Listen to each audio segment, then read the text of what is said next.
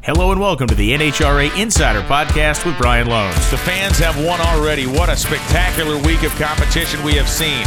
On this episode, it's Pro Stock Motorcycle Steve Johnson and A-Fuel Dragster's Garrett Bateman. And there is not a happier human being on planet Earth than the woman in that Pro Stock car. Johnson tells an incredible story of COVID-19 survival. Goodbye, Snake, and hello, Ace. And Bateman talks about his cool career. And the wildest day in the history of this category is finally complete. This is the NHRA Insider. Hey everybody, I'm Brian Lohnes. Welcome back to another edition of the NHRA Insider podcast.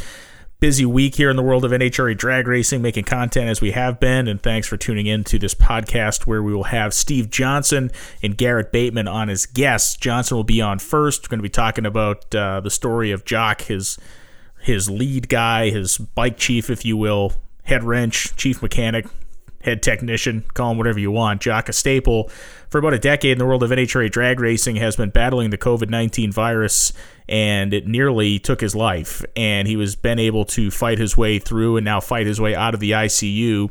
And Steve Johnson's been documenting this story basically live as it happens on social media. He's done an amazing job of it. So we're going to talk to Steve about a whole bunch of different things. Steve Johnson, a very interesting guy, and someone who has definitely an interesting perspective on drag racing, and now has a incredibly firsthand perspective on this virus that has caused the cessation of action in our sport and so many others across the world. And then there's Garrett Bateman that'll be coming on as well. Bateman, a very well-known West Coast, Oregon-based A-Fuel dragster competitor with Rick Henkelman and those guys out there. We're going to talk to Garrett about a whole bunch of different stuff, but this is a guy who has done everything from raced a multitude of different drag racing cars. He's a Bonneville 200-mile-an-hour club member, and he also has been involved in the world of tractor pulling with some big, hairy, heavy-duty tractors. So all that stuff will be part of the conversation with Garrett Bateman, and Steve Johnson's will concentrate on him and on Jock and how they've been getting through that particular situation.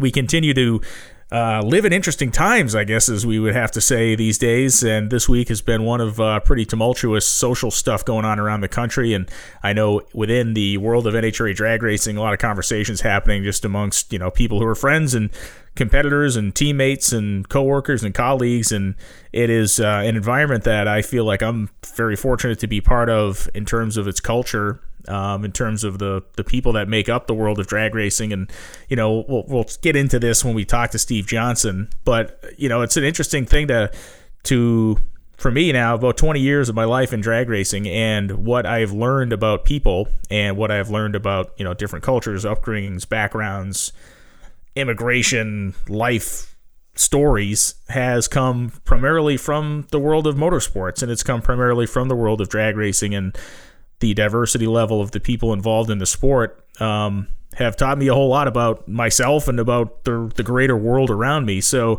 whether it's NHRA stuff, and I'm talking to racers that are from different places than I am, or it's doing stuff outside of the world of NHRA when I do some of the grudge stuff or outlaw stuff or small tire stuff down south, that's a completely different cultural experience than something a guy who was born and lives in eastern Massachusetts is used to dealing with, or is used to being acclimated to, or feeling comfortable in. And I think we'll get into some of these topics with Johnson in a few minutes, but for me, growing up where I grew up and still living in this town, which is fairly small and, not all that diverse if you'd get right down to brass tacks, what I learned about the world around me at the drag strip, working as a tech inspector when I was 18 or 19 years old, and kids from the city of Boston would come up to race, or kids from cities like Lowell or Fall River or other really ethnically diverse places would come up there, and it was a jarring experience for me at first. I'm not ashamed to admit it, as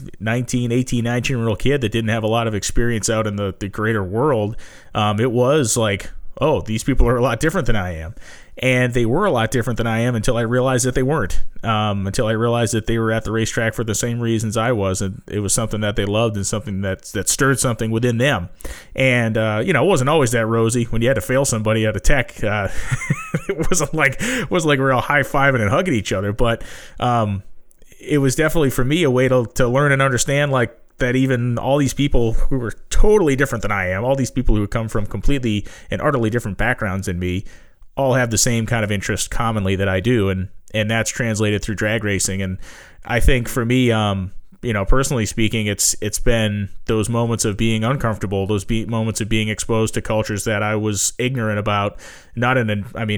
Ignorant's a tough word, but I guess that's what it was. I mean, when you go grudge racing down south, and you're the pastiest white dude in the world from Eastern Massachusetts, you're typically not like the normal character in that crowd, and it's a respect and a love and a fun thing. And within a very short amount of time, you realize I'm just here with a bunch of people that love doing this, and they want to have fun like I want to have fun, and we're gonna have fun with each other and enjoy this stuff. And a lot of stuff that's going on in the world today is it's a tough thing to watch. It's a tough thing to swallow, and it's a tough thing to try to sort our way through. But I always kind of take solace in the fact that drag racing is a place, at least for me, in my experience, historically speaking, we look back at the people who have won. We look back at a winner circle from like the 1965 Winter Nationals, and we see Don Prudhomme and Roland Leong standing there, like a black dude and an Asian guy winning the Winter Nationals and being celebrated, and everybody's just like, hey, that's cool. There is tons of work to do in motorsports. There's tons of work to do in drag racing. Nothing's perfect or great or as good as it can be, but it is, in motorsport anyway, the NHRA is very, very good in terms of who's there, why they're there, how they're received when they get there, and how they're respected in doing what they do. But I don't want to get down too far down that road, but it is, for me anyway, I'm proud to be a part of NHRA and proud to be a part of drag racing, and I'm a proud, I guess, graduate in some ways of the Drag Racing School of Diversity, and it's a place that showed me and taught me a lot about things that I never would have otherwise learned. All right, it's time for our first guest on this episode of the NHRA Insider podcast, and his name is Steve Johnson. You know him. He's competed in the pro stock motorcycle category for decades, had a very strong motorcycle, the strongest he's had in years at the end of 2019, and of course came into 2020 with high hopes. But we're not going to start the conversation on the drag strip. We're going to start the conversation away from the drag strip, and more specifically, we're going to start the conversation, Steve, about a guy that is not only near and dear to your heart, but to all of our hearts these days, and that's your right-hand man, Jock. So for anybody that's not paying attention here, give us a brief overview of what's been going on with Jock, and then we're going to get into some of the details. All right. Well, Jock's just a kid, 27 now. Started with me 20 years old, and out of MMI, just had a dream like any of us. He wants to work on motorcycles. His dad loved motorcycles, and racing was a big deal. So he found Steve Johnson Racing and started working with us, and we've just had lots of fun and every day working together. So it's just progressed. And then, spin it down like you said, all of a sudden the coronavirus hits America and the world. And so I sat him down because I y'all don't know and you're listening now, but I love inspiring, and it came from my education program. We have a program, Marketing Your Brand After the Diploma, and that really comes from going to schools. So just educating young people. So we sat down and talked about the virus and what it does, and we watched these videos. Brian, you watched those videos probably, right? Yep. Yeah. So it's Jock. It absorbs your lungs, and it makes your lungs not work, and then it starts affecting all the organs and stuff. So we talked about it, and then, as embarrassing as it may be to say, when he would cough or I'd cough, we'd be like, "Oh, I'm going to get the coronavirus." Oh, sure. No, that's a common. At one point, that was kind of a common thing before anybody really understood the breadth and the depth of this whole thing. For sure, I think we're all guilty of that. Yeah, so it's very embarrassing now to say it, but I've heard your podcast before, and they're real. So it's like, anyway, back to the point is, long story short, Jock's mom gets the virus. She's a frontline worker. She's a nurse, and she gets the virus. Well, Jock is interacting with his mom, and he had just bought this little house, a fixer-upper, and he's moved in, and I'm nervous as heck about his mom because she is really bad. She has some other underlying health concerns. Anyway, naturally, where the story's going is Jock gets the virus, and they're both in the same hospital. And a couple of days later, as miserable as it is to think or say, we lose Jock's mom. Yeah. It just it's a horrible thing. All of a sudden the podcast goes down to a. Well, but that's why I want to talk to you about this, and because this is a very real conversation we're going to be having here about this story, and ultimately, to some degree, it's going to have a positive ending when we get to that point. But this is as real as it gets. I mean, we know people in this sport that have come down with it. Todd Smith had a battle with this for weeks. There have been other people that have been sickened by it. But really, when it comes down to brass tacks, I think Jock's story is the most impactful, and of course is the most, I want to say, well known, and it's because of you. And we're going to go again. Now, these are all things I want to get a little bit deeper into, but to kind of move us just to give people the kind of timeline, storyline here. So we're at the point now where Jock's mom has passed away, and this is all happening virtually real time as we're having these conversations. Jock's mom passed away not even a couple of weeks ago at this point as we're making this podcast. So as Jock's mom passes, you're keeping all of us updated on this stuff. So let's kind of keep the story moving on the medical side of things here for Jock. Okay, so we're numbering.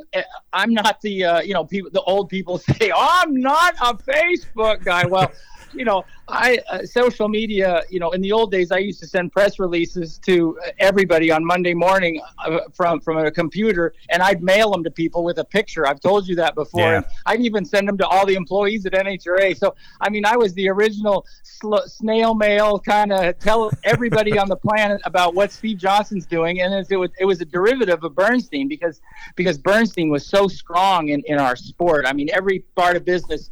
I love everything that I learned from him and still do, but the communication is so important. And if I could tell people about this, they'd understand that it is real. And I think from me and Jock coughing and kind of rolling our eyes, and it's like, it's crazy real. Bobby Bennett writes a Competition Plus, and he got it. Oh, it's almost like he was even worse once he got let go. It just kept going on him. So, and Todd and Julie, people don't understand as bad as it is for the person that has it. And I'm obviously very, very biased here, but I feel my biggest heartache goes for Julie, because his gal is heartbroken every single day. Her guy's in the, it's like she can't see him. Yeah, it's there's an isolation element to this, of course. So it's yeah. So anyway, okay. So let's keep going on Jock here. We'll get into all the ancillary topics, but let's keep going with Jock. Okay, love the long words that you have with all those syllables. Anyway, so Jock now he has a couple of days to where when I wake up, I don't know if he's going to be alive. It's your lungs, folks. Your lungs do not move. You got a ventilator shoved down your throat. It's moving, and from the racing standpoint, this ventilator, I don't know if you all know it, I'm still learning. It not only fills your lungs with a area called PEEP, and then it also determines the amount of air that goes in and how long it stays in, and for the period of time that it goes in, and then as it comes back out. That ventilator is amazing, but you can only have that in a couple of weeks. So to keep it moving, Jock's in ICU, and it looks like he's gotten through this little scary part. Well, his eyes open. And they have a little video thing that's in the room, and the family can call in, and that's the only interaction you can have. And all of a sudden now Jock's family's getting the virus. One by one, they're all getting the virus from different areas, not all from Sure. being around Jock, obviously, but it's just attacking Jock's family. And eventually his fiance gets it. So I'm the only one that kind of in the family, so to speak. So this is probably the most miserable part of the whole thing. And I'm trying to be very, very respectful. And Jock, I know you're listening to this, because at some point you are going to listen to this. So at some point, y'all listening Jock's asking about his mom. Yeah. So I get dressed up. I go to the hospital, and I'm the only one that can go, and I go into ICU, and I'm telling you, folks, when you put on all that PPE and gloves and masks and gowns and all this stuff and airtight, and you go into his room. You go into the room, you open a sliding glass door and you go inside, they shut the door, and then you're in there with him and whatever else is in there. So I basically, I had his mom's piece of jewelry and just told him how mom came in and gave him a kiss on his forehead and said that she loves him and she was going to be with his dad. So that was probably the most traumatic thing of this whole deal. And it's heartaching. It's heartbreaking. Because also I had a cat, Yeah, right. I don't have this love interaction with not married and kids and stuff like that. But, so anyway, I was really, so I got out of there. I got a buddy that runs a COVID unit in Macon, Georgia. And, he calls me and says, how's it going? And, boy, I had a pity party on the side of the road and trying to explain to him what happened. And I just saw more sorrow. I saw more disease, and I saw more of an inside of an ICU that I ever could imagine or ever wanted to imagine. So it was just a little traumatic for me, but it wasn't about me. But it was just, folks, I guess I'm trying to catch up with society, because I really had some compassion and just having my head in a motorcycle all these years, I was kind of left out of society. Yeah, it's a brutal thing to have to go in there and deliver that news is just crushing to think about, and then in the circumstance that you have to do it in, it's So to now, if we come up to real time at this moment, Jock is now officially out of the ICU. So he has, again, not out of the hospital yet, not out of the woods yet, but he has weathered what would seem to be the worst part of the storm. Yeah, that's exactly right. So by the way, when you leave that ICU and you do get your head together and you get out of bed and all the pity party stuff is over, you just really get the compassion for these people. So we have been buying with sponsors and friends. We've been buying the ICU people lunches and the dinner and the night people. We've been buying them dinners. So, folks, if you ever want to do something good, and it's really easy, you just make a phone call. Some of those nurses live day to day, and they love it. So we put a different brand on it because we're representing the National Hot Rod Association. We like to let people know how we're detailed. Well, I bring in Oreo cookies, and we bring in Mellow Yellow. Nice. So I'm working the marketing side of it too, but it's that's a big deal. And so that's exactly what happened. Is Jock he gets tested, they get better, and you can see by the ventilator because he doesn't need as much oxygen, and his eyes are open, and he's communicating, and we gave him his phone, and so he can kind of talk through texting that way. But he had to have a tracheotomy, and you got to get that tube out of there after it's been in there a couple of weeks. It just your throat doesn't dig all that and infection, all that stuff. So, and he's getting fed, so he's getting better. And yesterday, I believe it was yesterday, he got one of those parades that you see on the news every once in a while. Yeah, the video. And for those of you listening that haven't seen or read these updates, they're on Steve Johnson Racing, and I would encourage all of you to go check it out because it's it'll stand. I mean, the video that you're talking about specifically is amazing when he's getting wheeled out, and all the doctors and the nurses are all clapping and everything. It's an emotional thing to watch. Oh my God! Yeah. It took me a couple of days to tee that up. It's not like it's never ever happened, but you really want to make sure it's happening.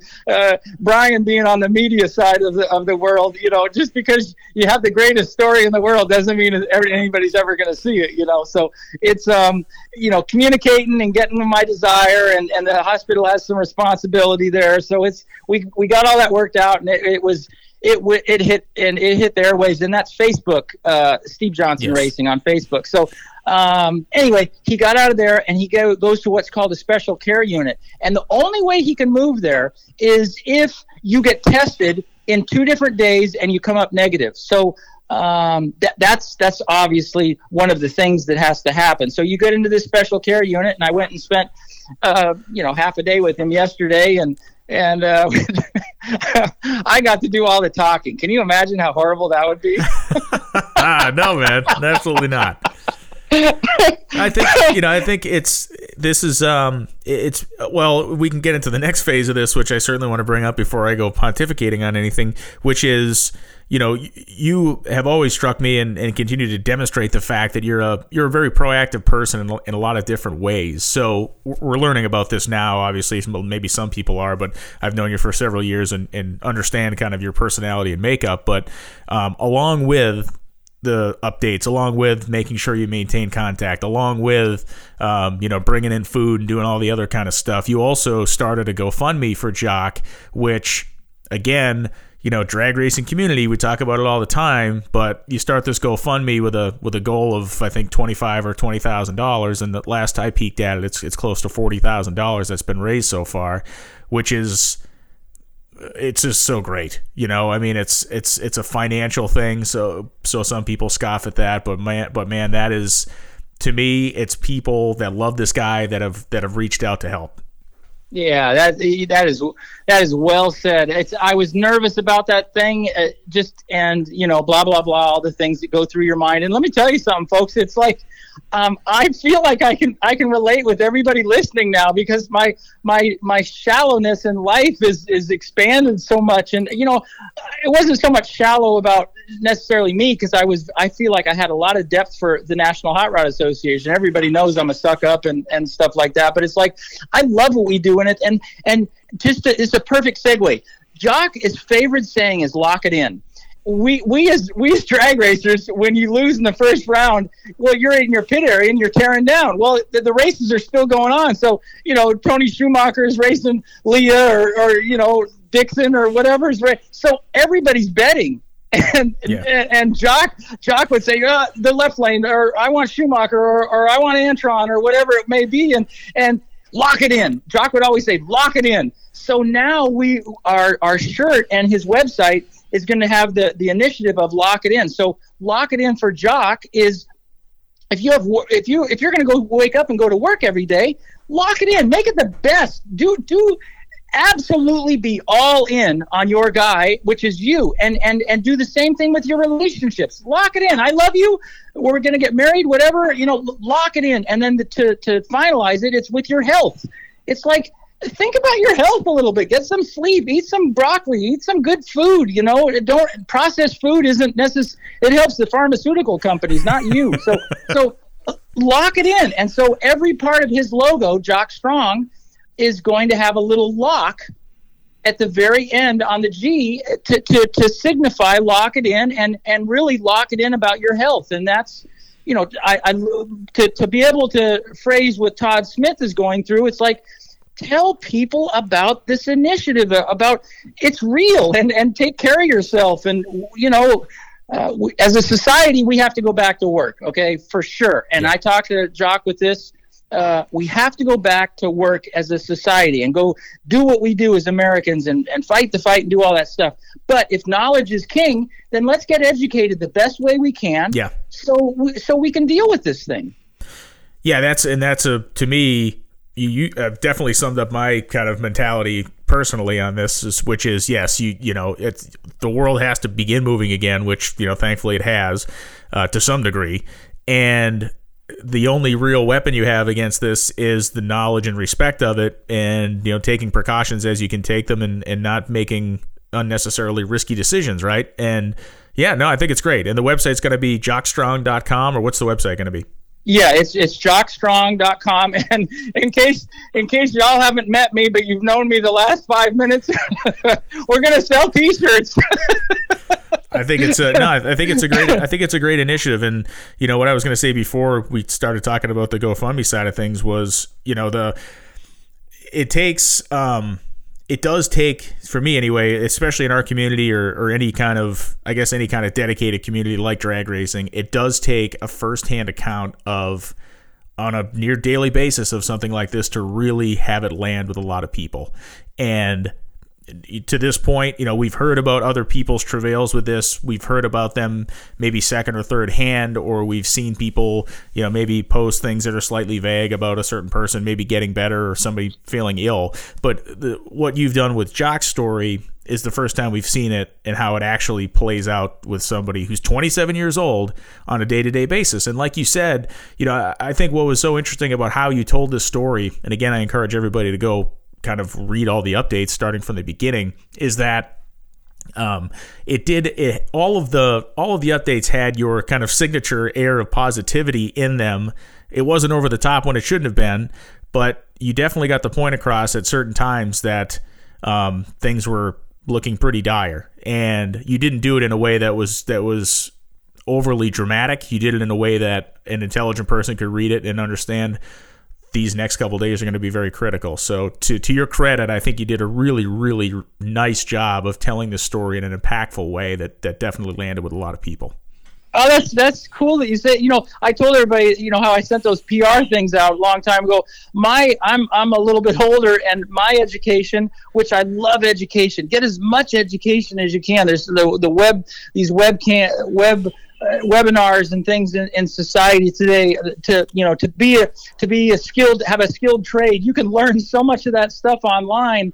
It's neat, but there's nothing like post-secondary education. But I learned from an old journalist who's probably one of the most famous ones from a long time ago is John Asher, and he got me started in the sport. He told me about sponsorship, and I really owe so much to that guy, believe it or not, because he's a journalist and communicating. I couldn't communicate nearly like him, but at the end of the day, I knew, hey, you can't let all the beans, you can't spill all the beans here, but you got to let people know that. Just because all of a sudden you're good one day, something might turn and you might not be good the next day, and you're right there in the hospital. So John Myers, I mean, every single, as a motorcycle representative through the National Hot Rod Association, I love to be able to convey, hey, we have motorcycles too, and these people are all real, and they buy all your parts. They go to your auto parts stores, they buy your cars and your trucks. So, all the motorcycle people all joined together with John Myers when we had an auction, and we raised a significant amount of money for the family, and that's back to the racing family. But you got to communicate this stuff, and there's seminars about how to do a resume and how to get in front of somebody and pitch the pitch. I'm watching that now because some of my major sponsorship pitches haven't turned out exactly the way I wanted. and obviously that's that is the hardest end of the business, and especially in the times that we're currently and immediately sitting in now. One of the other things I wanted to talk to you about here is it's obviously a fairly sensitive subject with everything that's been going on in the world recently outside of the coronavirus, the unrest that's been happening around the country. And I struggle with I get confused about stuff like this. I really do. And I get confused about it because we live in drag racing anyway, for the most part, live in an arena that for a half a century plus has had its warts, has had its problems, has had its bad apples, has had people that were unsavory involved in it. But at the end of the day, we live in an arena in this sport where I don't see a lot of the stuff. I get confused by this because I just don't see it in our lives. In our racing lives, I don't see the amount of divide that we see in other places. And I think you and Jock are an example of that. I mean, I don't know. I don't know. Talk to me a little bit about that, because you've been in this sport a lot longer than I have. I know things evolve and change over time, but I just don't see us in drag racing as divided as the rest of the world seems to be at this point. No, I think I know where you're going. For everybody that might not know, Jock's a young African American. He's got dreads. I mean, if you remember the movie Predator. Yeah, they call him Predator. Some guys call him Predator, yeah. When the guy takes off the mask at the end, and it's this guy with these, scary as hell looking guy. It's like, and so Jock tells me, Jock and I won the 2014 Gator Nationals, and it's I know it's hard to keep up with. There's so many that we've won. Okay, but so they interviewed Jock on the starting line, and I know that as a driver. So you're at the other end. They're interviewing you, and you know that they've already done the interview with Jock. And I said, I'm in the middle of my interview, telling everybody how we did good today, and it's like, oh my gosh, you interviewed my guy. I said, he looks like Predator. We do not see, Jock and I do not see the divide. We absolutely see black and white, but we try to push it the other way. And he couldn't sleep, folks. This is so sad. You're in this hospital and you can't sleep, and he's got the certain meds in him, and his body's going through whatever. Well, he can't sleep, the poor guy. So I'm on the phone with him, 3, 4 for, I don't know, it was an hour and a half. We're trying different things. So I'm like, you need one of those masks, put a mask over your face, because the doctor wasn't there, and they did give him some sedatives and stuff, so it's not like they weren't cognizant. It's UAB in Birmingham, fantastic hospital. But so I got these little things that go over your eyes. Dixon says you got to have a black room to have the best sleep. So I can't have a dark black room, so I put this thing over my eyes, and it's what the girls wear usually, typically, kind of thing. Yeah, sleep mask, sure. But anyway, to land the plane, I got one that's black and one that's white, and I take a picture and I send it to him, and I says, "Have you gotten any of these?" So I'm confident with where I am on our fellow man, but I won't go into the story me and Jock have all the time, and it's so fun. But it's like we do have a situation, and you're ignorant or you're blind if you're not cognizant of the situation we have in our society. But it is such a great opportunity as drag racers in the early 90s when I think Bernstein didn't qualify in Atlanta, and we had an alternate back then, and somehow Bernstein was racing on Sunday, and that created a rule that we have in right away, and even in today's world. And my point is when you look at something and you got to create something good out of this thing, we're smart human beings. It's like there's got to be a way to communicate, and we have more communication than ever. So it's such a great time to inspire people to say, how do we become better and fantastic human beings? And Jock and I wake up figuring out, today we got dinner and lunch going over there to the hospital, and it's like, I'm going to go see Jock and hang out. And Brian, there's a VCR and a DVD player in his room. So it's kind of old. So I'm going to bring him some old VCR tapes. Oh, VHS stuff. Nice. VHS stuff, yeah, of me at the street races. And Beckman used to go to the street races, and Karen Stouffer and Larry Dixon and so many, but we realized that was dangerous and got out of there. But it's like, that's still good stuff, though. I'm going to say, hey, Jock, look at this. This is great. Nice. The captive audience deal, But anyway, it's Jock sees that stuff the same way. He gets along with everybody at the races clearly, and it's a great way to show, to be an ambassador for the sport and to be an ambassador for humanity. As corny as that sounds, it's like we have a choice. Be a great human being. Yeah. No, that's the best way to put it. I think you do legitimately have a choice. This is a matter of choice that you're making here. Yeah, no, and I don't know. It's just, to me, it's funny. The town I grew up in, I still live in, and it's a little small town in the southeastern part of Massachusetts, and it is certainly by no means the world's biggest melting pot. But when I first started working at New England Dragway in New Hampshire, again, you think of a place like New Hampshire, but it's the only track in the entire region that's a quarter-mile drag strip. So everybody, all the kids from Boston, all the kids from the metro, like the metro west, the suburbs, the northern cities like Lowell, all these guys would come up and race, and I worked in the tech department. So like it was, there'd be a group of Cuban guys that had this car, a group of Latino guys over here, a group of black guys show up with this, and it was at first, I'm not gonna lie to you, at 20 years old, it was a little jarring because this wasn't what I was used to, but it took about 15 minutes to understand, we're literally all here for the same reason. And it's been so helpful for me in in a lot of my life, I think. And that's why I get confused, because it's, I guess a lot of people haven't had the exposure to a lot of different cultures and a lot of different people, and maybe that's the root of exactly what this is. It's always ignorance is the root of these problems, but I just, and I'm not saying we live in some perfect world either. I mean, we got our fair share of problems, everything and everybody does, we're human beings, but my God, it's just astonishing when I know guys like you and Jock. I know great people in our sport that are from totally different backgrounds and places that have found this commonality, and it turns into just everybody having a common interest, and it doesn't really matter where you came from or what you look like.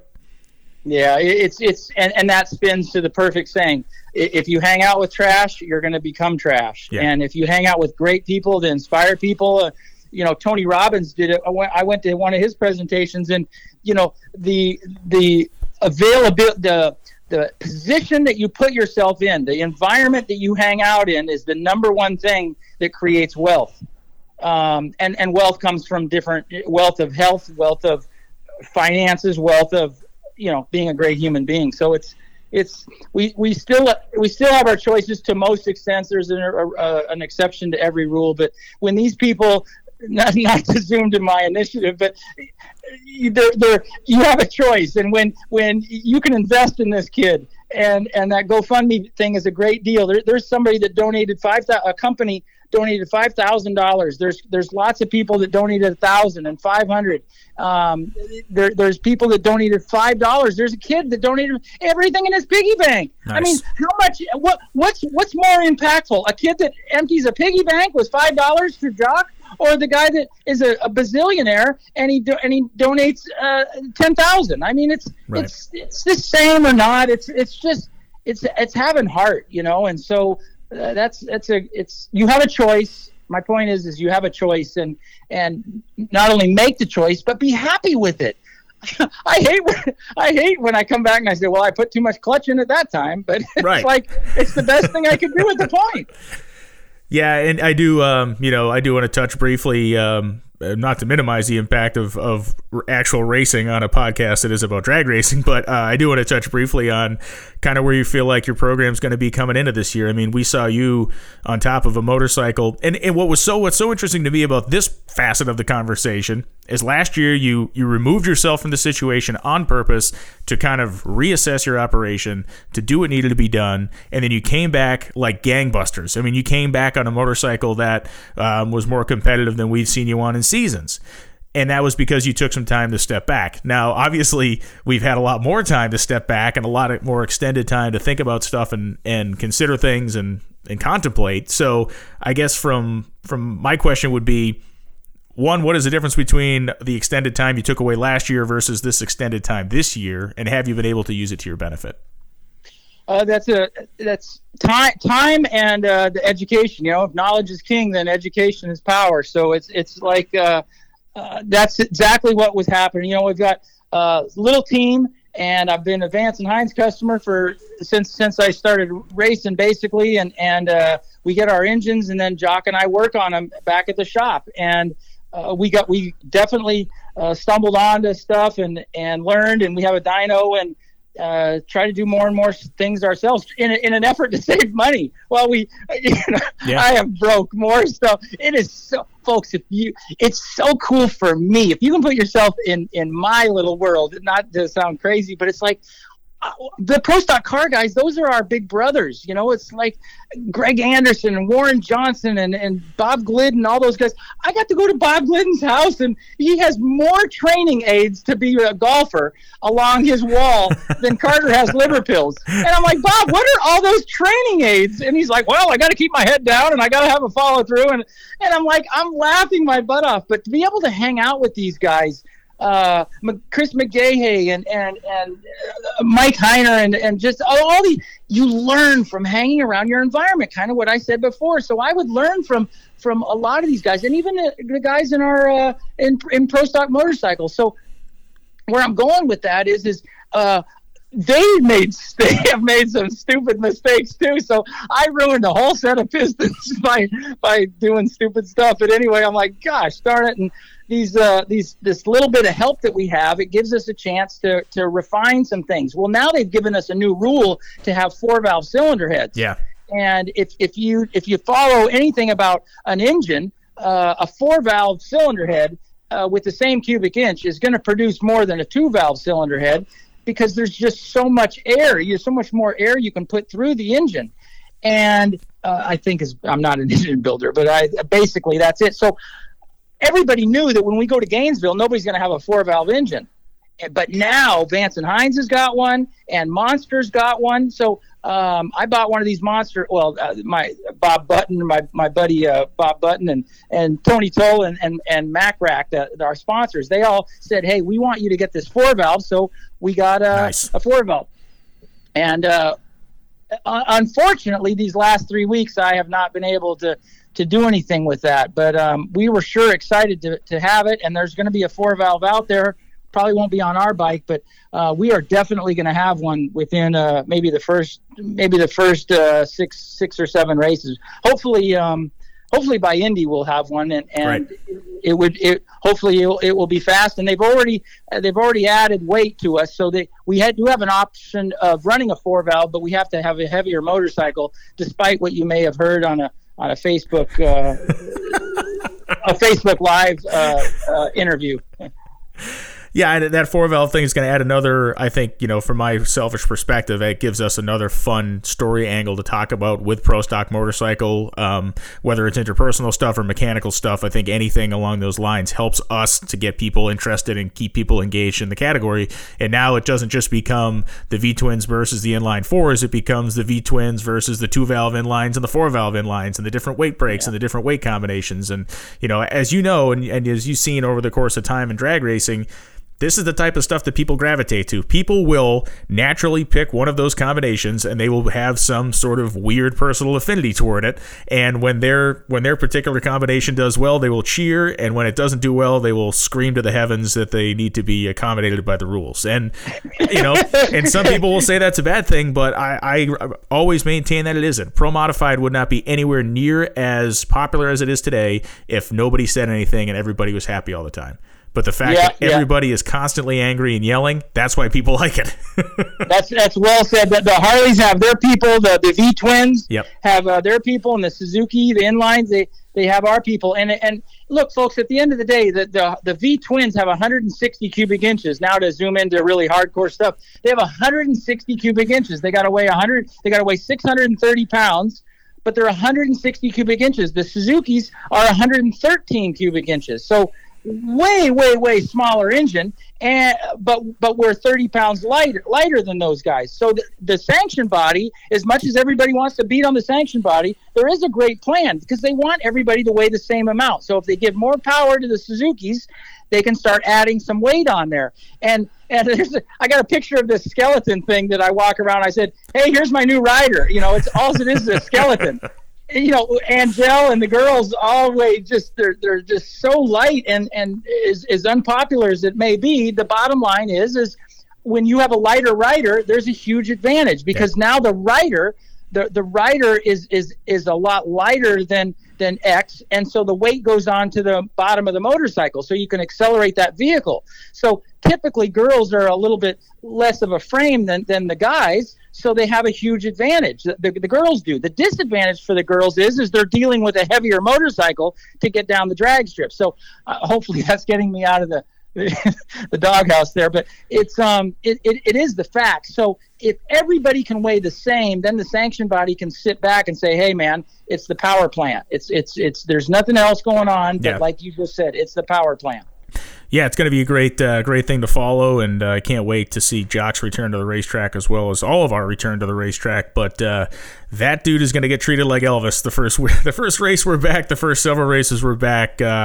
Jock will be, and rightfully so, a rock star in the pit area. So I know he's been a rock star for you for 7 years now, and hopefully that relationship continues on well into the future. Steve, thanks so much for taking the time, man, and it's a great conversation. I know it's not that much about drag racing, but I think it's about stuff that's way more important and certainly stuff that is reflective and informative about our community.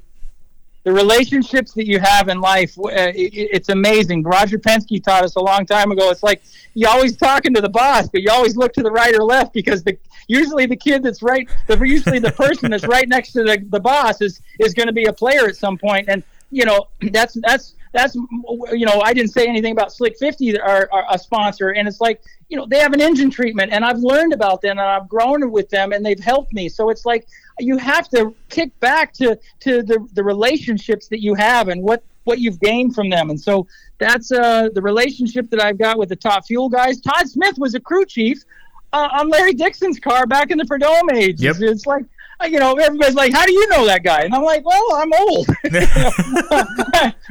I know a few people. So just reach out and be a great person. And it's so easy to do because it's so rewarding. I get so much love out of feeding these nurses and things. So, when you have that opportunity, if you haven't had one, go find one. And when there's an opportunity, make sure your eyes are open long enough to understand it and share it. Share it with somebody. As corny as this is, when you share it, it comes back, and man, hey, we won the U.S. Nationals twice. It wasn't from me. It was probably some inner divine mention or whatever they call it. Well, Steve, thanks again for your positivity, and thanks again for sharing this story. That it's not the easiest thing in the world to share, and you've done it in such a to me, such an amazing way. It's benefited all of us in a bunch of different ways. So be good, man. I will see you down the road sooner rather than later. Hopefully our big, bad, mellow yellow schedule is soon to be released, and we'll keep our fingers crossed for that. Steve Johnson, thank you so much. Follow him on Facebook. Thanks so much. And hashtag inspired, don't judge. I like it. Thanks, Steve. Bye. All right, so it's time for our second guest here in the NHRA Insider podcast this week. His name is Garrett Bateman, coming to us live from the great state of Oregon. How you doing, man? I'm great. How you doing? Not too bad, man. Not too bad. I feel like things are finally moving in the right direction for drag racing. I feel like we got some racetracks that are starting to make some noise out there. Has Woodburn been able to do testing or anything yet? Yeah, they've done one or two test sessions, and they've gone well without any issue or any problem. So, biggest problem we have right now is the weather. It seems like good old Oregon, it comes around when it's the weekend and then it decides to rain. So yeah, it's almost it's as frustrating as this whole thing has been. When I see guys going back racing now, it's like PDRA was racing last weekend and it rained like on their event. I was like, come on, man, really? Like, come on. Yeah. After all this, here comes the rain. Yeah. So the reason I wanted to catch up with you, Garrett, is because obviously you're a guy who's done a lot in NHRA drag racing. You and Rick Hengelman, the whole team, have had great levels of success. You've driven a whole bunch of different stuff, and I guess I want to start with your kind of A-Fuel exploits, and I want to talk a little bit about how you felt like things worked for you last year and what your plans are for this year, knowing what we know currently, which ain't all that much about national events coming up. Yeah. Well, I mean, we ran really good last year. Rick Hinkleman, I'm just so fortunate to be racing for him and with him. As everybody knows in this class, he's one of the best guys out there, if not the best. And, we had a good year. Big news this year was that last year we had a good year, but big news this year was that we were going to teammate with Mitch Myers and run with him, and that's really exciting. And his car is all together, sitting here on the jack stands, and we haven't had a chance to run it yet. So the two-car deal, it's kind of a mixed bag. Some people think it's, tough to deal with. I remember good old Randy Meyer telling me at a race a couple of years ago when we ran with the Parkers out of Washington. They ran our other car. He said, man, you can turn one car into two really bad ones really quick. So, but that didn't happen to us. We ran good with Kim, and I had a good time with those guys. So, no, we're excited. It's just, with everything going on, we can't race, and it's frustrating, and we're chomping at the bit to go. We got short blocks lined up to LA and heads, and Rick has invested a lot in going fast and having a professional deal going forward with Mitch, and there's parts everywhere. I just want to be able to use them. Yeah, but we're looking forward to this season whenever we can get going. I mean, we feel real good about both cars and being able to learn from that and progress. for what we need to do. Yeah, I think it's an interesting evolutionary step for your team. I feel like obviously as one of the top injected cars in the country, you guys year in and year out are contending and winning races. So when you're able to add that second layer of data, and I totally understand Meyer's point where you can take something awesome and cut it in half and you get something that's only okay. But I really feel like with the collective level of experience that you guys have racing together, I don't feel like there's a lot of mistakes that you're going to make on that front. You know what I mean? It's not like you're going to run into a lot of surprises here with these things. Yeah, I appreciate that, and you're right. The cars don't care. They're mechanical pieces of equipment. It's the people that put their hands on them, and it's how they're maintained, and who works on them, and the quality of people. And we have really good people from our crew guys that work on the cars to Rick to everybody. I mean, we have good guys and good people around. It's our sponsors, NGK, Boost Performance Products, Advanced Auto Parts. I mean, we've got good sponsors, and those are all great people associated with those companies. Brent Gines from Boost Performance, he comes and slings a clutch around with me whenever he can. Nice. So he has a good time doing that, but he gets a lot of play on TV because a few years ago, a funny story, I asked him, I said, "Hey, Brent, send me a picture of yourself and make some funny faces." And I waited, and sure enough, here comes these pictures over the phone. And I don't know what he was doing at the time. He was laying in bed, getting ready for bed or whatever he was doing. But he took these pictures, and we chose the best one, and I put it on the backboard behind the driver in the car.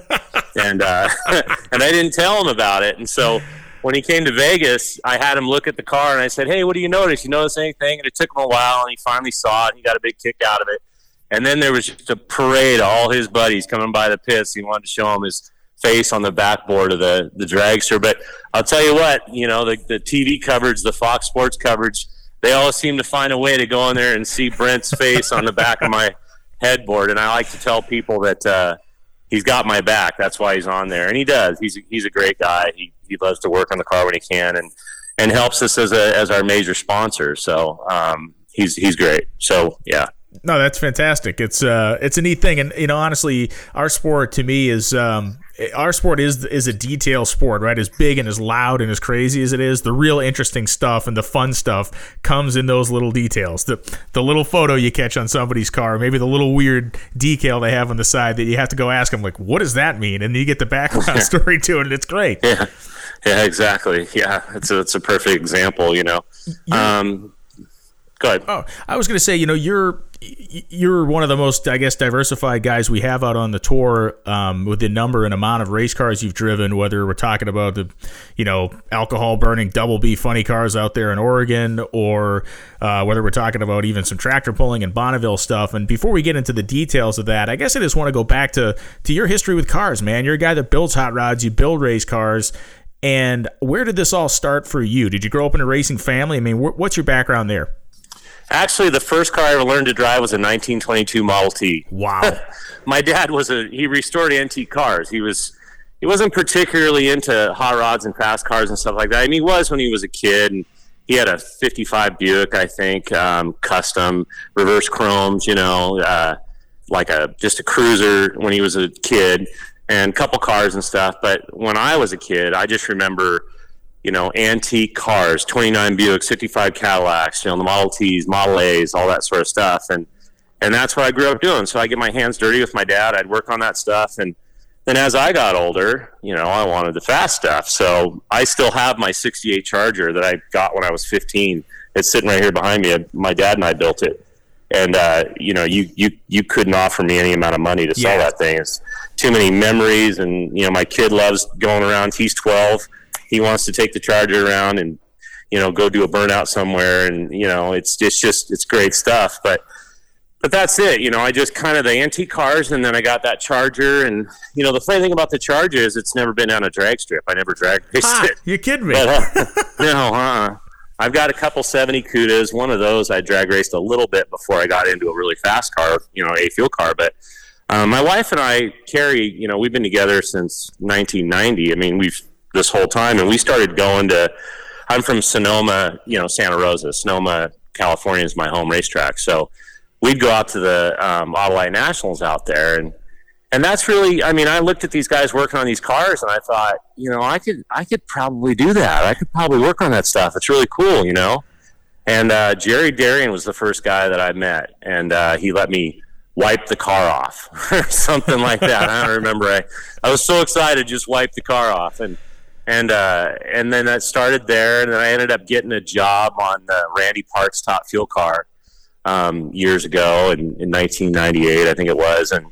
And I started doing the clutch. They put me on the clutch right away. So that carried me through a lot, because the clutch is anybody out there trying to get a job on a, big show team or on any, race team like these, be a clutch guy. Everybody needs a good clutch guy. They do. And it's a valuable thing to know. And so that gave me opportunities and stuff. But driving, though, I remember we were somewhere with the Parks Top Fuel car. My wife would probably be able to tell me, because I don't have as good a memory as her, but and it was the driver, Randy, couldn't get in the car and warm it up, and I was always, I'll do it if he's not around. And so I got my chance to sit in the car and warm up a Top Fuel car and go through a whole warm up, and they used to intimidate me. Before that, I was like, wow, how's anybody even do that? But something clicked when I sat in the car and I felt it and I heard it. And I wasn't claustrophobic. I felt, good in there, comfortable. I got out of that car and I thought, I want to drive something. I want to drive something, and that's what started it going. And so I just started talking to people. And Russ Parker, local, fellow top alcohol funny car driver, they're up in Salem, and we had become friends. And he was going to let me drive a top alcohol funny car. And so that didn't work out. And so he knew Greg Lawrence. I didn't know Greg Lawrence at the time, and he put me with Greg Lawrence. And I ended up getting my license in Greg Lawrence's car because I had experience, and he needed a good guy to work on his car. And so that's kind of what I tell kids and stuff I talk to about wanting to do this stuff is, if you don't have the money to just go and rent a car and go drive, which, that's a path too. Learn how to work on them, like get really good at working on them, because there's guys out there that will give you an opportunity, if you do a good job and you learn and you're good at what you do, and they might just put you in a car. And that's what happened to me. I licensed in Greg Lawrence's car, and then, we leased it to be able to go race Sonoma. My first race ever was the Autolite Nationals, because I wanted to race my home track. That? Yeah, that's awesome. And we went to the final. So I had Randy Meyer's car in the final, Alan Bradshaw. And I just remember leaving that race, and it was such an overwhelming, awesome experience. And driving home, and, it sounds kind of corny, I guess, but I was like, man, I was put on this earth to drive a dragster. That's what I was put here. I'm going to do this, And it just really motivated me. Having that success in that first race, really motivated me to just keep after it. And I got to race Jack Beckman during that race. He was driving an A-Field dragster for somebody. I think I had him first round or something like that, which I kind of jab at old Jack Beckman, because I don't think he's ever beat me. you might want to ask him about that. Nice. Because I drove that Pluger Geiger funny car, and he did a little bit of stout funny car racing, and I'm going to take a little jab at old Jack Beckman. I don't know that he's ever beat me. I'm not sure. I like it. You'll have to go to Lewis Bloom and get the stats, but I'm not sure. I don't know that he's ever beat me. But no. So that's how it went. And then it went on to the Big O Tires A Fuel car, and that's where my A Fuel career started. I think it's everybody's path is different. That's why I love hearing about the trip you took to get where you are today. And I think the best part of the whole thing is that that you weren't some guy that was just like grew up tied to the bumper of his dad's truck when he was racing every weekend. That's your path is interesting, because this was something that you almost had a lightning bolt realization one day, going, damn, I actually really do want to do it. Like, I actually love this, and I really want to make this a part of what I am. And the approach of give me a shot of doing something here, and then starting there and coming up is awesome. And I think I have no animosity against anybody that has the resources to make their trip quicker or smoother than other people. But I certainly have a ton of respect for people that have legitimately kind of worked their way through it and have used their sweat equity to replace their wallet. And that's it's a neat thing to hear. That's how you did it. Yeah, I really appreciate that. I mean, because it's just the only way that I knew how to get there. And you know, I was a kid that didn't really know what he was going to do, you know, and you could say that about any kid out there when they're trying to figure it out. And like I say, that day something clicked. It just clicked, you know, like I'm going to do this, you know, and whether you're going to be a chef at a restaurant or whatever, you know, it is, that was it for me. And I went for it. And, you know, I've been fortunate. I've had a lot of success, and it's been good for me. I've done things in drag racing I never thought I would get to do. You know, you mentioned being comfortable in the car during that warm up and kind of having the feeling kind of overwhelm you about, okay, I really want to drive this. The first time you were at the starting line, were you still as comfortable in the thing when it was running and you were actually looking down a racetrack?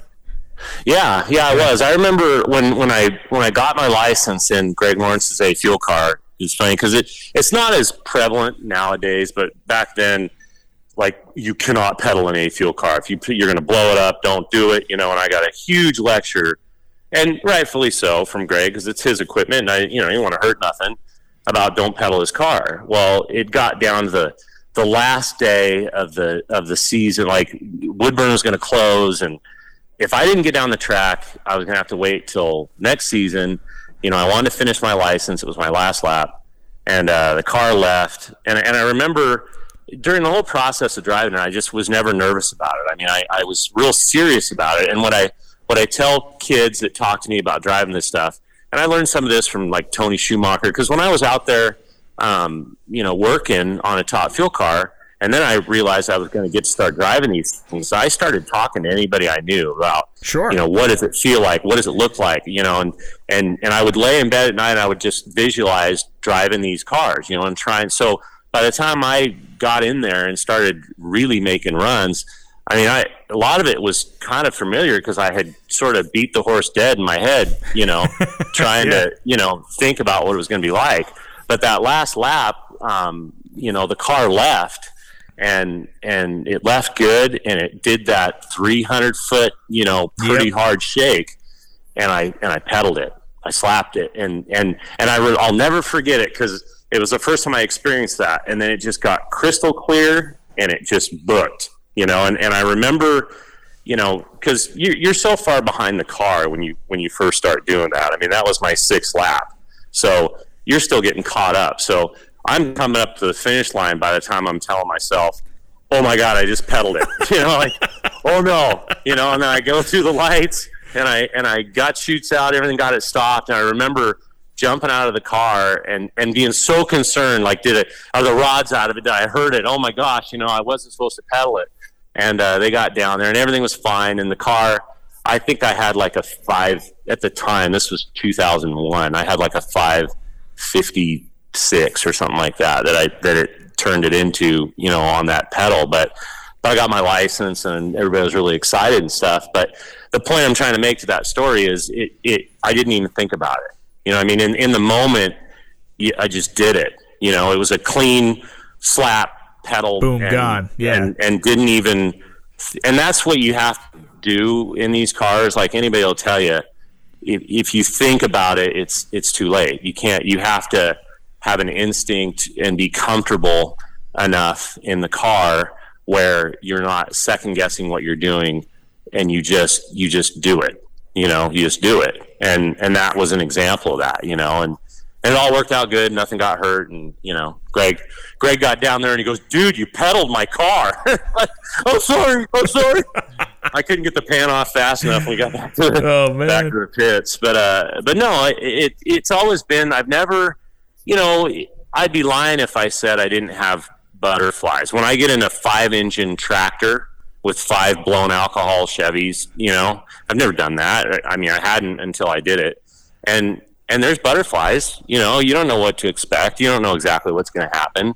And I feel like driving these cars, if you don't have that little bit of edge, if you don't have that little bit of respect for what you're doing and those little bit of butterflies running around in there, you know, they're not pterodactyls, but they're butterflies. You know, these things are serious, and Bruce and McLaren, you have to respect what you're doing, and you have to have a little bit of that, I believe. Oh yeah, you're 100% right. I mean, Bruce McLaren, the famous race car driver from the 70s, said that any racer that tells you that they're not the least bit nervous when they get in the car isn't ahead of the game. They're crazy. He always thought that was a healthy, that was kind of a healthy thing. And like you said, it's a respect. It's not a fear.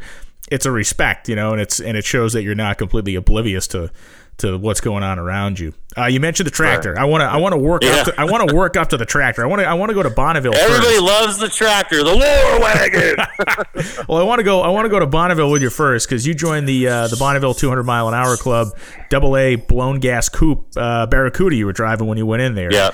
And so, if you can, explain to somebody at home why it is a big deal to be in the 200 mile an hour club at Bonneville.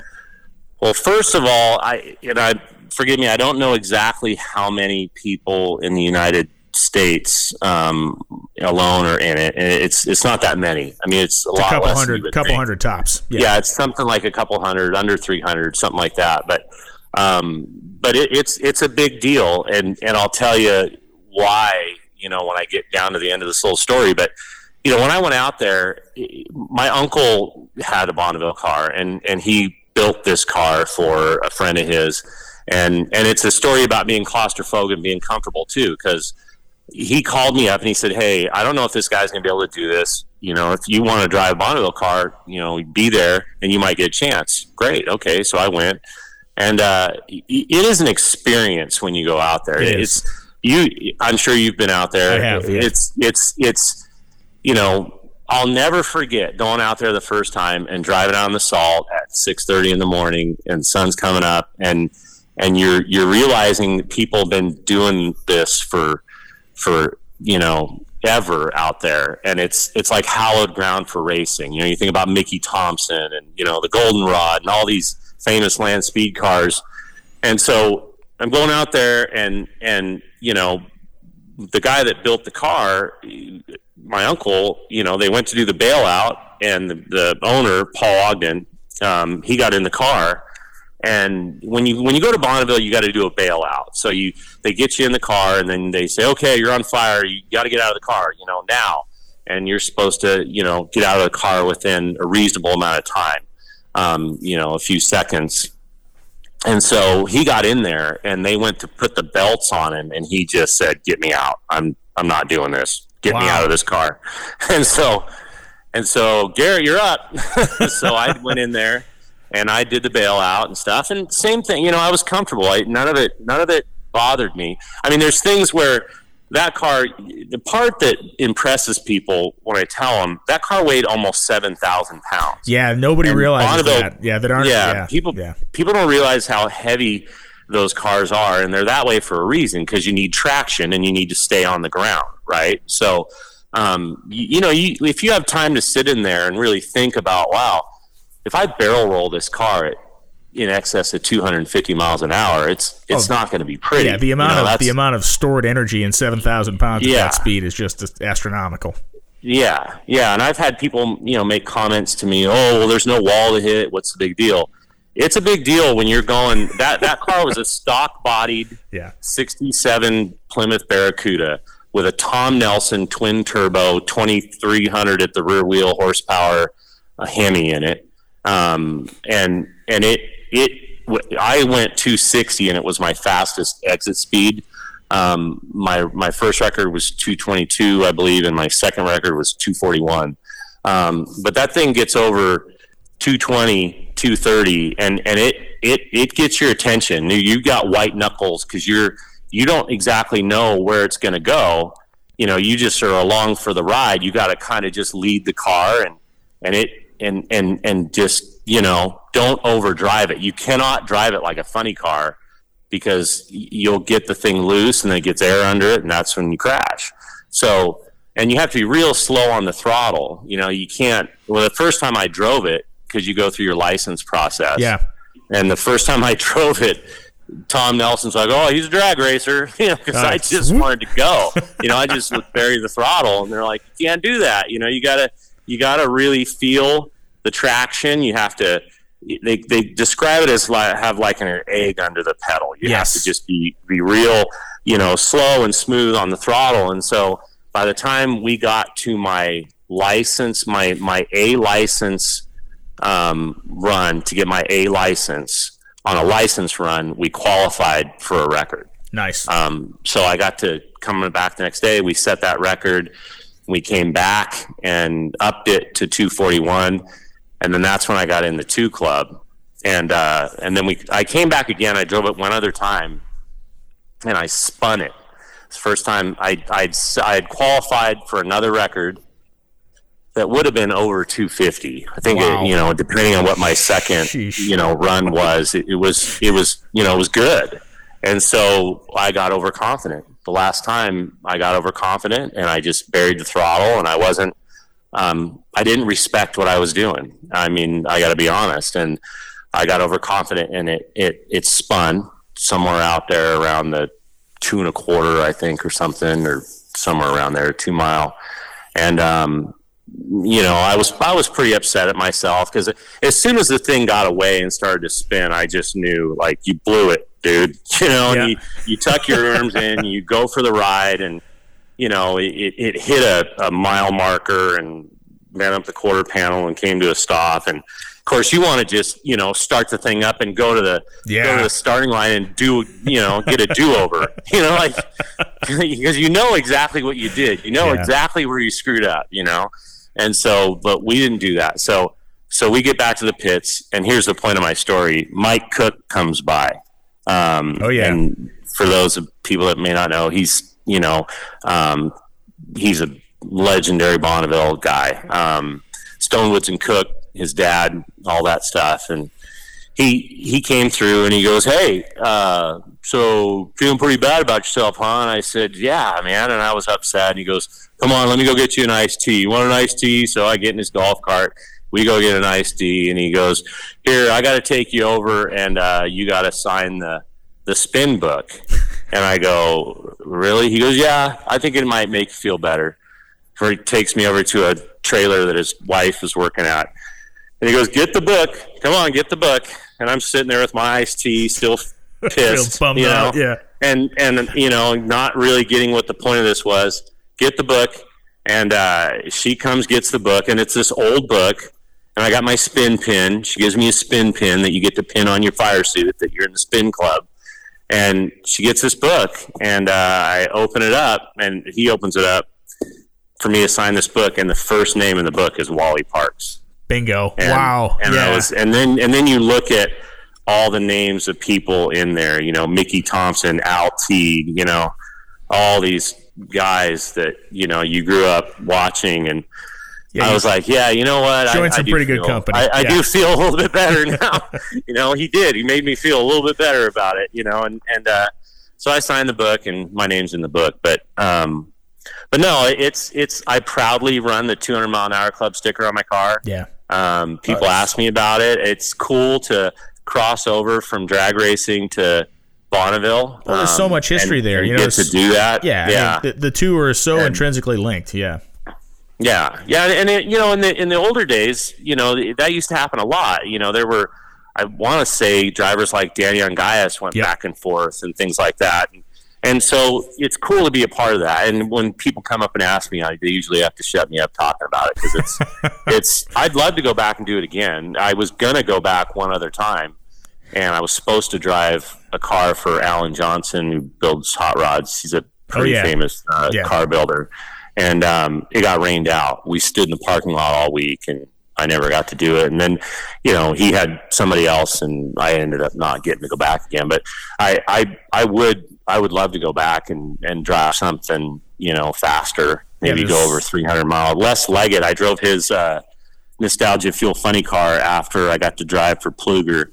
And he's a legend out there. Yes, he and is. So he'll tease me. He'll call me up every once in a while and say, how tall are you? Les, you know how big I am. I had drove for you. Refresh my memory. How big are you? And I'm building this car, and you might get to drive it.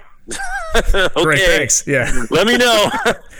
And leg it. So, I don't know. Yeah, it's always out there. There's always a chance, I guess. Les is a good guy. I still keep in touch with him, talk to him, and he's got a Studebaker that he runs called the Beast, and I think he went 330 with it out on the third. And then well over 300. Like Yeah.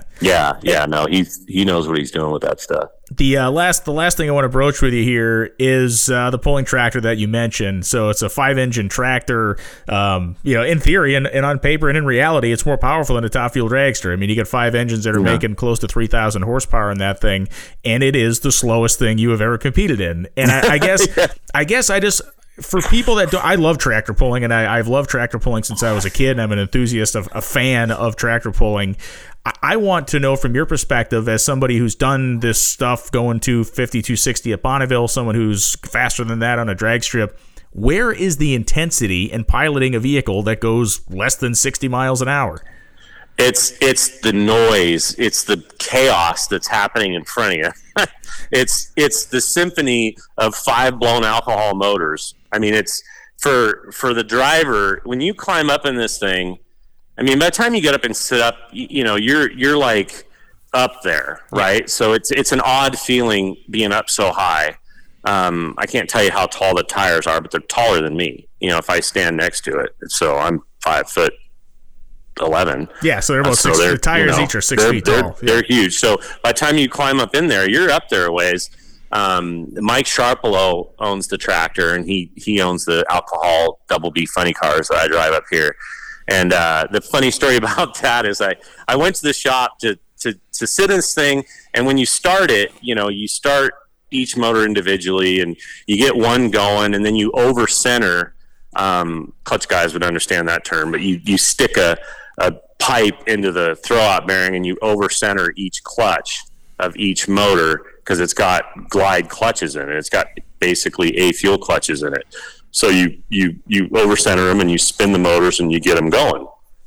And so I went to Mike's shop to learn how to start this thing and the procedure, and I hadn't never driven it yet. And so we started up and we shut it off, and I go, okay, so what am I going to expect? Like, what is this going to feel like? Like, give me some direction here. And I look at Mike, and I look at Gage, who's his son that works on my A fuel car or something too. Yeah, he just worked for John Force actually. But anyway, I look at those two guys. I go, what am I supposed to expect? Like, how's this going to feel? And they look at each other and they're like, I don't know. I've never driven it. Like, I'm not stupid. Yeah, right. Like, are you kidding me? I don't know, dumb. Yeah. So anyway, I kind of had to do what I've done and just kind of jump in and do it and not be scared of it, but respect it. And, you're not going that fast, but we had a pull in Tulare where it stood that thing up pretty high. And when you just go on and Google tractor puller fails. Oh yeah, and you'll see these things. Oh yeah, it gets go bad up in on a one hurry. Tire and flip over, but it took me. I think I've driven it maybe 4 times. Okay. I think I pulled it like maybe 4 times, and the last time I pulled it, because you have to. It's a lot like Bonneville. You have to be slow on the throttle. You can't just bury the throttle, because it gets into this wheel hop, and it'll actually damage the sled, and it'll damage the tractor. And I slowed way down. The last time I pulled it, I thought, I'm just gonna not listen to anybody. I'm just gonna do what I want to do, feel what I feel, and baby this thing down there. And I did, and I went 421 feet. Baby, right out the back door. The record for the place we were at. I tried to pull it back into the pits. You could make a left-hand turn and go into the pits, and I was heading that way. And I hit the steer brake and turned it, and I thought, I'm going to get in trouble. Yeah. I shut it off. And I did get a little bit of a butt chewing, but it wasn't too bad. But no, it's fun for the fans to watch. They all cheer when that thing screams. And as a driver, and just the power. Every time I've driven it, yeah. One of the motors has had some kind of an issue. One of the cars that I've always wanted to drive is a front engine top fuel car. When I drove for Steve Pluger, which was, an awesome year. That was incredible getting to do that. I used to say that to Steve, and he'd go, what do you want to drive that for? That's yeah, right. Those things just spit oil all over you. You don't want to drive one of those, And So I've never gotten to drive a front engine top fuel car as much as I want to. Mindy Fry, who's a high school classmate of mine. But that tractor gave me the front engine fuel car feeling of getting sprayed with oil the last time I drove it too, because one of the motors said "see you later" and puked a bunch of oil, and I got oil down in a 5-engine tractor. So there you go. Stuff can happen. You've lived that life. Well, you look down at all that stuff screaming and revved up, and there's parts that can fly, and like, should I have a bulletproof vest on? Maybe, like, I don't know. You know what I mean? Like, there's awesome. A lot of uncertainty, but anyway, it's all fun. I'm fortunate. I'm lucky. But I appreciate what you said. I have put my nose to the grindstone and worked hard for it, and that's always my advice. I mean, to this day, I've got both these A-Fuel cars here, and I'm responsible for all the work on them. So, it's just what I do. It's my way of getting there, and I always try to encourage kids that come out to the track to just, if they're interested in this stuff, just learn about it. We don't seem to have automotive, classes in high school anymore, and, auto shop and stuff like that. So, we always need good people to work on these things, That's a fact. Come to a racetrack, have your parents take you to a racetrack, I'll let you wipe the car off, and then we can go from there. It's just, I want to see the NHRA grow, and I want to see the NHRA, be popular, and the more people, the merrier. And, we need good people in the sport. So I encourage them to come out and shake hands with us. And when you can, because of the COVID, right. But come out and shake hands and get to know us. That's why our sport has our atmosphere like it has, where you can be in the pits at every race, and it's a good thing, Well, Garrett Bateman, I appreciate you taking the time. Great conversation, and certainly great to get some background on where you've come from and certainly where you're going in drag racing. So I look forward to seeing you at the racetrack soon and catching up with you and Rick Henkelman and watching you burn some nitro, man. Thank you. Awesome. Yeah. Hopefully soon. We'll see. I'm excited. We plan on running really good this year. So with Mitch Myers and stuff, we're really looking forward to it. He's been great coming on board. And so a big thanks to Garrett Bateman, of course, and to Steve Johnson for sharing their stories. And, two very different stories there, with Steve Johnson getting us the great details on Jock and his improvement medically, which is fantastic. And Garrett Bateman, a guy who is, of course, very interesting in his history in racing, the way he came up through the sport and has come up through the sport as a driver and multiple disciplines, is really, really awesome. Thanks for listening to this episode of the NHRA Insider Podcast. Fingers crossed that the next time we make an episode of this show, which will be next week, that we'll be talking about a revamped, revised, and released 2020 NHRA Mellow Yellow Drag Racing Series schedule. I got my mind on that. Hopefully you do too. We'll be back next week with another NHRA Insider Podcast. I'm Brian Lohnes, and I thank you for listening.